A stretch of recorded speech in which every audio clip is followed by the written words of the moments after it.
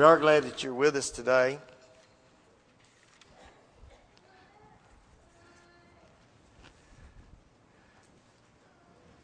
And Chad, I got a different screen up here than what's on. There it is. Thank you. Appreciate that. You know, we've all heard the saying that there are two certainties in life. That's death and taxes. I don't think many people like to talk about either one, and certainly there are people that do not want to talk about death.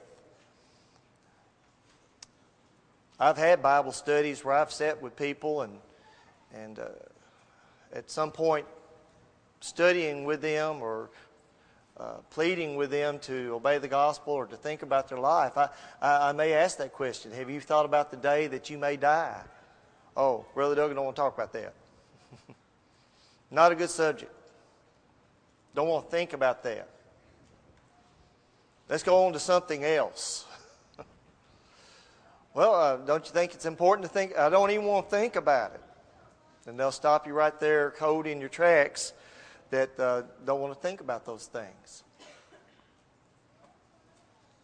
Quite honestly, it's not one of my favorite subjects. I can think of thousands of things I'd rather talk about than death. But it is a subject that we do need to think about. It's something we need to prepare for.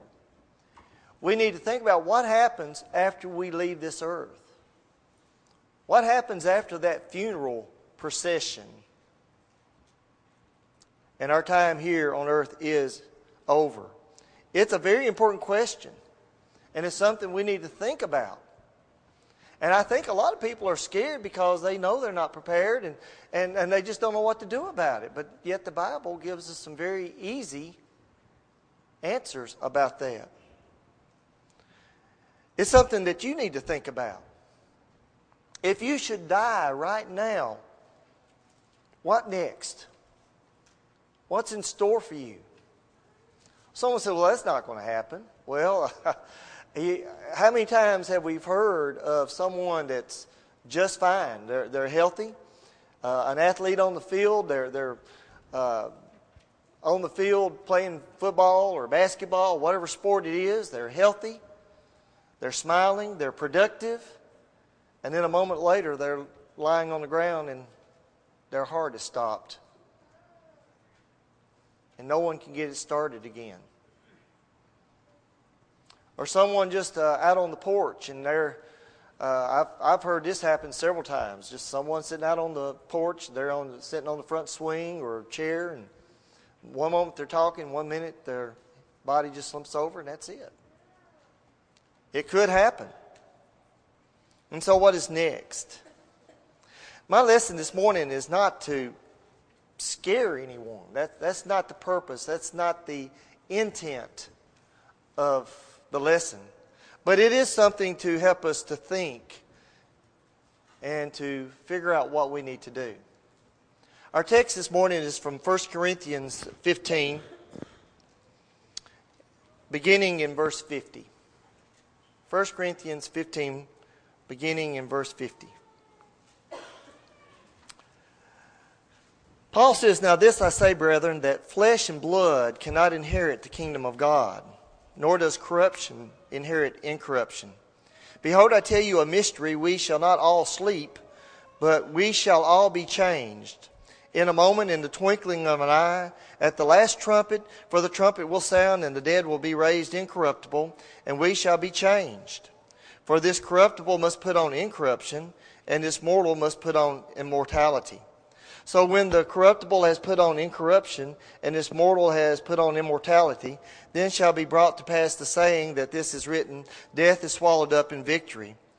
O death, where is your sting? O Hades, where is your victory? The sting of death is sin, and the strength of sin is the law. But thanks be to God who gives us the victory through our Lord Jesus Christ. We're going to study on this scripture this morning and think about what it tells us. It gives us some bad news and it gives us some good news. Along the way, as we study in this scripture, we find that there are some things that we will not find in heaven. One of those things is flesh and blood cannot inherit the kingdom of God. Flesh and blood will not be found there.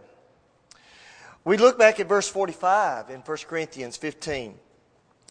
And there Paul says, "And so it is written, the first man, Adam, became a living being. The last Adam became a life-giving spirit. However, the spiritual is not first, but the natural, and afterwards the spiritual. The first man was on the earth, made of dust. The second man is the Lord from heaven. And was the man of dust, so also are those who are made of dust. And is of the heavenly man, so also are those who are of heavenly. And as we have been born of the image of the man of dust, we shall also bear the image of the heavenly man." Flesh and blood cannot inherit the kingdom of God. And this scripture tells us that we are born of two people. If we're Christians, we are. First, we're born of Adam. Flesh and blood. But flesh and blood cannot inherit the kingdom of God. But then he talks about this heavenly man in the figure here. And certainly we've been studying in 1 Corinthians for many weeks, and in this chapter for several weeks. And we understand this heavenly man is Jesus Christ our Lord. Through Him, we can overcome these things. We also find that corruption cannot inherit incorruption. Over in 1 Peter chapter 1, verse 3 and 4, Peter says, "Blessed be the God and Father of our Lord Jesus Christ, who according to His abundant mercy has begotten us again to a living hope through the resurrection of Jesus Christ from the dead, to an inheritance incorruptible and undefiled, and that does not fade away, reserved in heaven for you." In that heavenly home, we find a place where there is no longer corruption. It is an inheritance that's incorruptible. It is undefiled. It doesn't fade away. Everything stays healthy there. Everything is good in that heavenly home.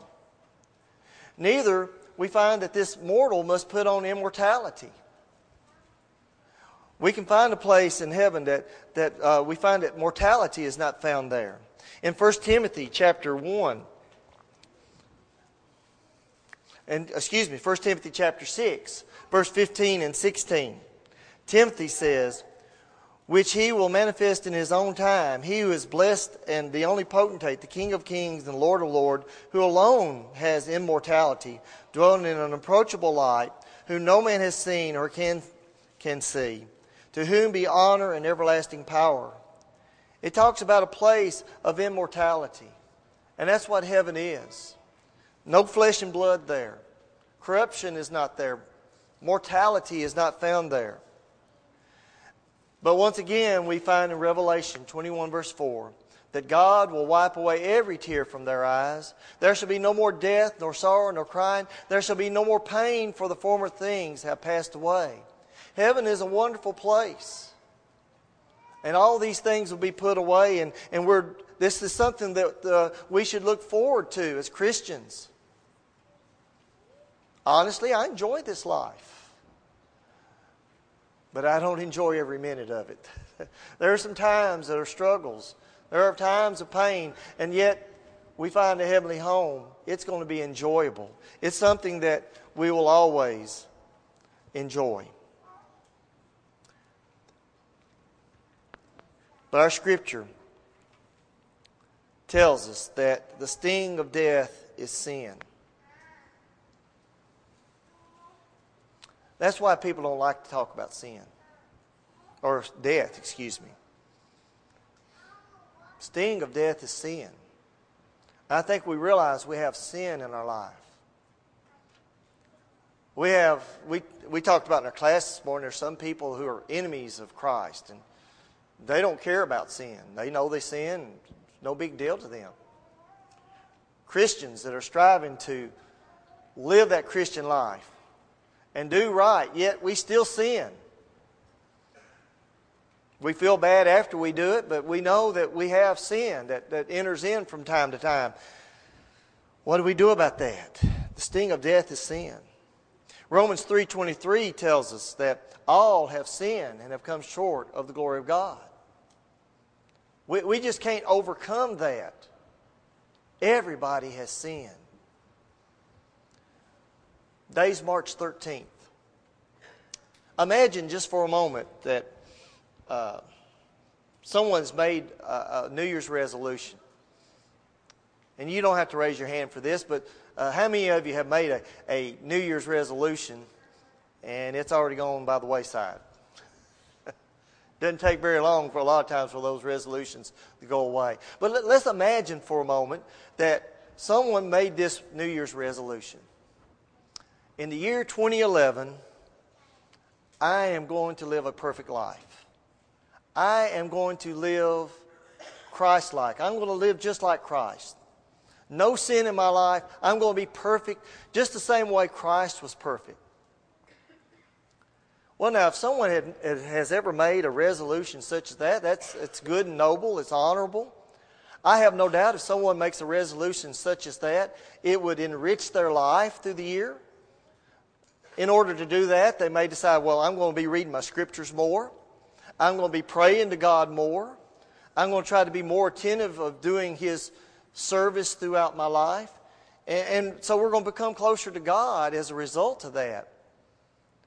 But realistically, that's a resolution that's going to be broken very, very quickly, isn't it? All have sinned and have come short of the glory of God. We have so much temptation around us. We have so much corruption that's around us. And we are corruptible beings. And that's what Paul says in Romans 3:23. All have sinned. All have fallen short of God's glory. To whatever degree it may be, we have fallen short.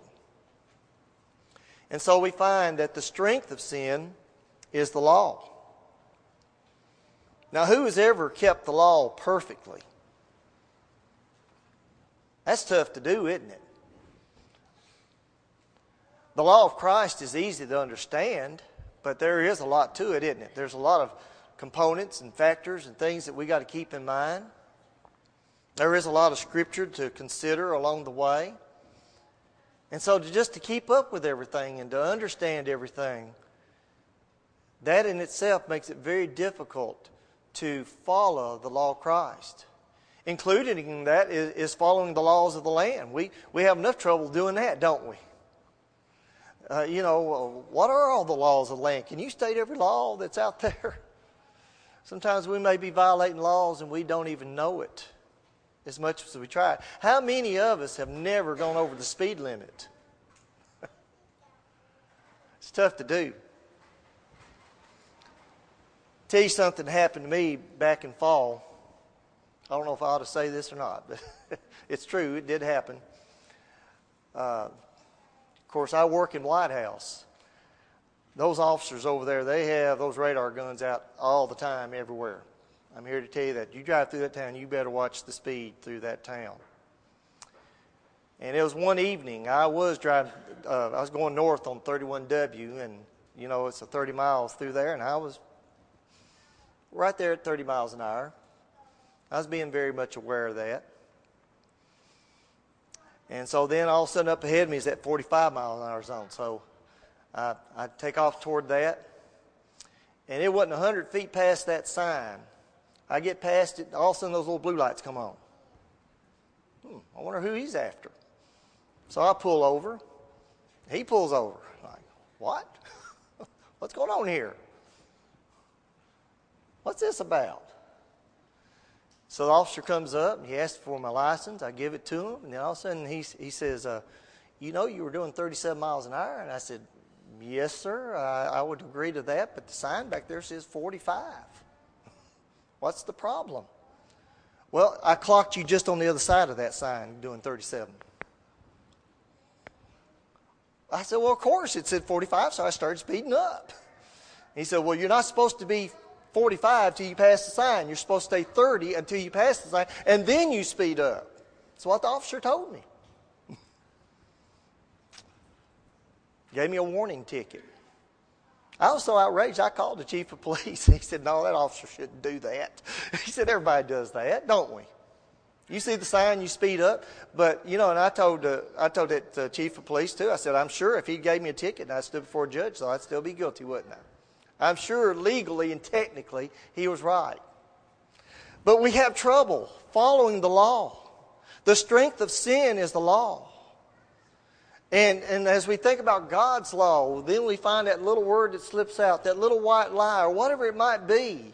As hard as we try, we do things that we shouldn't do. And that's what sin is. It's breaking the law. It's trespassing against the law of Christ. But here's the good news. We have victory over death. When we become Christians, we have that victory. Sin no longer stings us. And the way we get that victory is we got to find a way that we can become incorruptible. Find a way that we can be immortal. Well, how do we do that? Well, let's go back to the first of the chapter. We've studied that in our class on Sunday mornings. But chapter 15, beginning in verse 1. Paul says, "Moreover, brethren, I declare to you the gospel which I preached to you, which also you received, and which you stand, but which you are saved, if you hold fast that word which I preached to you, unless you believed in vain. For I delivered to you first of all that which I also received, that Christ died for our sins according to the Scriptures, and that He was buried, and that He arose again the third day according to the Scriptures, and that He was seen by Cephas and by the 12. And after that He was seen by over 500 brethren at once, of whom the greater part remain to the present, but some have fallen asleep. And after that He was seen by James, and then by all the apostles. Then last of all, He was seen by me also, as one born out of due time." Well, this tells us that Jesus leads the way in this victory over death. Look at verse 3 and 4 once again. "For I delivered of all that which I have also received, that Christ died for our sins according to the Scriptures, He was buried, and that He arose again the third day according to the Scriptures." That's the gospel of Jesus Christ in a nutshell. That's it right there. When Jesus died on that cross, and when He was buried, and when He was resurrected, He defeated death. That we can also defeat death. He led the way by the will of God to do this. This was prophesied many times in the Old Testament. Jesus said it was going to happen throughout His life. And then by the will of God, it took place. And now Paul is telling the church at Corinth, it happened. And we know that it was complete. There were numerous witnesses, verses 5 through 8. The apostles saw Him. Others saw Him. On one occasion, there were 500 that saw Jesus alive after knowing He was crucified on the cross of Calvary. And he said, "Even myself, I saw Him. And I know that He became alive once again." He was resurrected that we might also be resurrected. This is found to us in the beginning in verse 12 when he says, "Now if Christ is preached that He's been raised from the dead, how do some among you say that there is no resurrection of the dead? But if there is no resurrection of the dead, then Christ is not risen. And if Christ is not risen, then our preaching is empty, and your faith is also empty. Yes, and we are found false witnesses of God, because we have testified of God that He is raised up Christ, whom He did not raise up, and in fact the dead do not rise. For if the dead do not rise, then Christ is not risen. And if Christ is not risen, your faith is futile. You are still in your sins. Then also those who have fallen asleep in Christ have perished. If in this life only we have hope in Christ, we are of all men the most pitiable." Because Jesus was resurrected, He's telling us in these verses that we also will be resurrected. We have something that we can look forward to as Christians. We have that heavenly home out there ready for us. It's waiting for us. Just live that Christian life. Do what Christians do, and you will have that heavenly home someday. Now he says once again, verse 19, if this is not so, then we're most pitiable. Or as he says in verse 17, our faith is futile. We're wasting our time here this morning if there's no resurrection of the dead. If we're here to praise God and to honor His Son and to sing those praises to Him and to offer our prayers to Him only to die and just go back to the dust of the earth and that's it. Oh, what profit is this? What good is this? We have something that we're looking forward to. We find that death is something now that we don't have to worry about. It's something that's not a concern to us any longer. 2 Timothy chapter 1 and verse 10, Paul says to Timothy, "But has now been revealed by the appearing of our Savior Jesus Christ, who has abolished death and brought life and immortality to light through the gospel." Isn't that what we've been talking about this morning? Death has been abolished. That second death has been abolished. We may be separated from this life, but we're going to go to another place where we'll never be separated anymore. And we're going to be brought to life and immortality. We will receive that immortality. We will live forever. Through what? The gospel. Because we have been obedient to the gospel, we can have that life one day.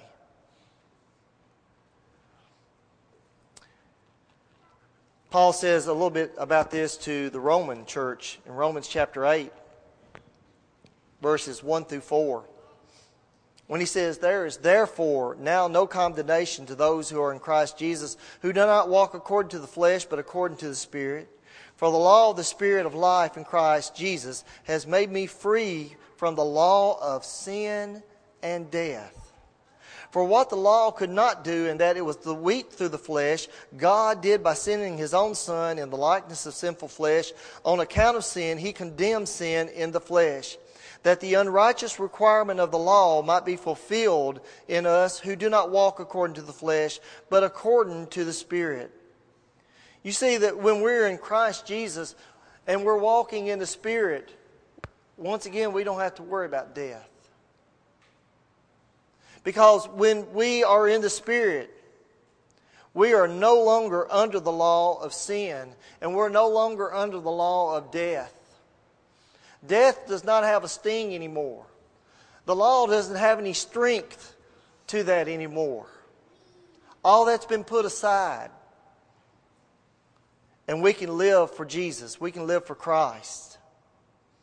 We don't have to worry about the requirements of the law that for us are basically impossible to follow perfectly. Now we're going to try to do our best. We're going to live the best that we can. But when we fall short, we know that this is what the grace of God's all about. That we don't have to worry about the death one day. And that's why Paul says to the church, "But thanks be to God who gives us this victory through our Lord and Savior Jesus Christ." I thank God that He found a way for us to overcome death. He found a way for us to be incorruptible, to be immortal, that we could be with Him someday. But the thing we must do is we must put on Christ. That's the key to it all. If we hadn't put on Christ, then we've got some problems. Death is going to have a sting to it. It is something that we're not going to look forward to. It's going to be a very uncomfortable subject. But if we have put on Christ, we don't have to worry about that anymore. Well, the way we do that is through the gospel. We join Him in that death, burial, and resurrection. Romans 6, verse 3 and 4. "Or do you not know that as many of us as were baptized into Christ Jesus were baptized into His death? Therefore we were buried with Him through baptism into death, that just as Christ was raised from the dead by the glory of the Father, even so we should walk in newness of life. We are flesh and blood. We are corruptible. We're mortal. But what Paul is telling us is when we believe that death, burial, and resurrection of Jesus, we can have those things put away. And we go down in that water. As we go down, we have that corruptible body. Just like Naaman had that leprosy, On that 7th time he went down, he still had that leprosy. But we have that corruptible body. And now we go down into the water. We come back up out of that water. Now we're incorruptible. We're immortal as long as we continue to live for the Lord. Galatians 3:27 tells us that the way we put on Christ is through baptism.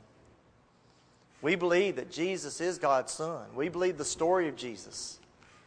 And we're ready to repent of our sins and live for Him. By the way, we're going to talk about that tonight. We hope that you'll be back then about keeping the Word, the commandments of Christ.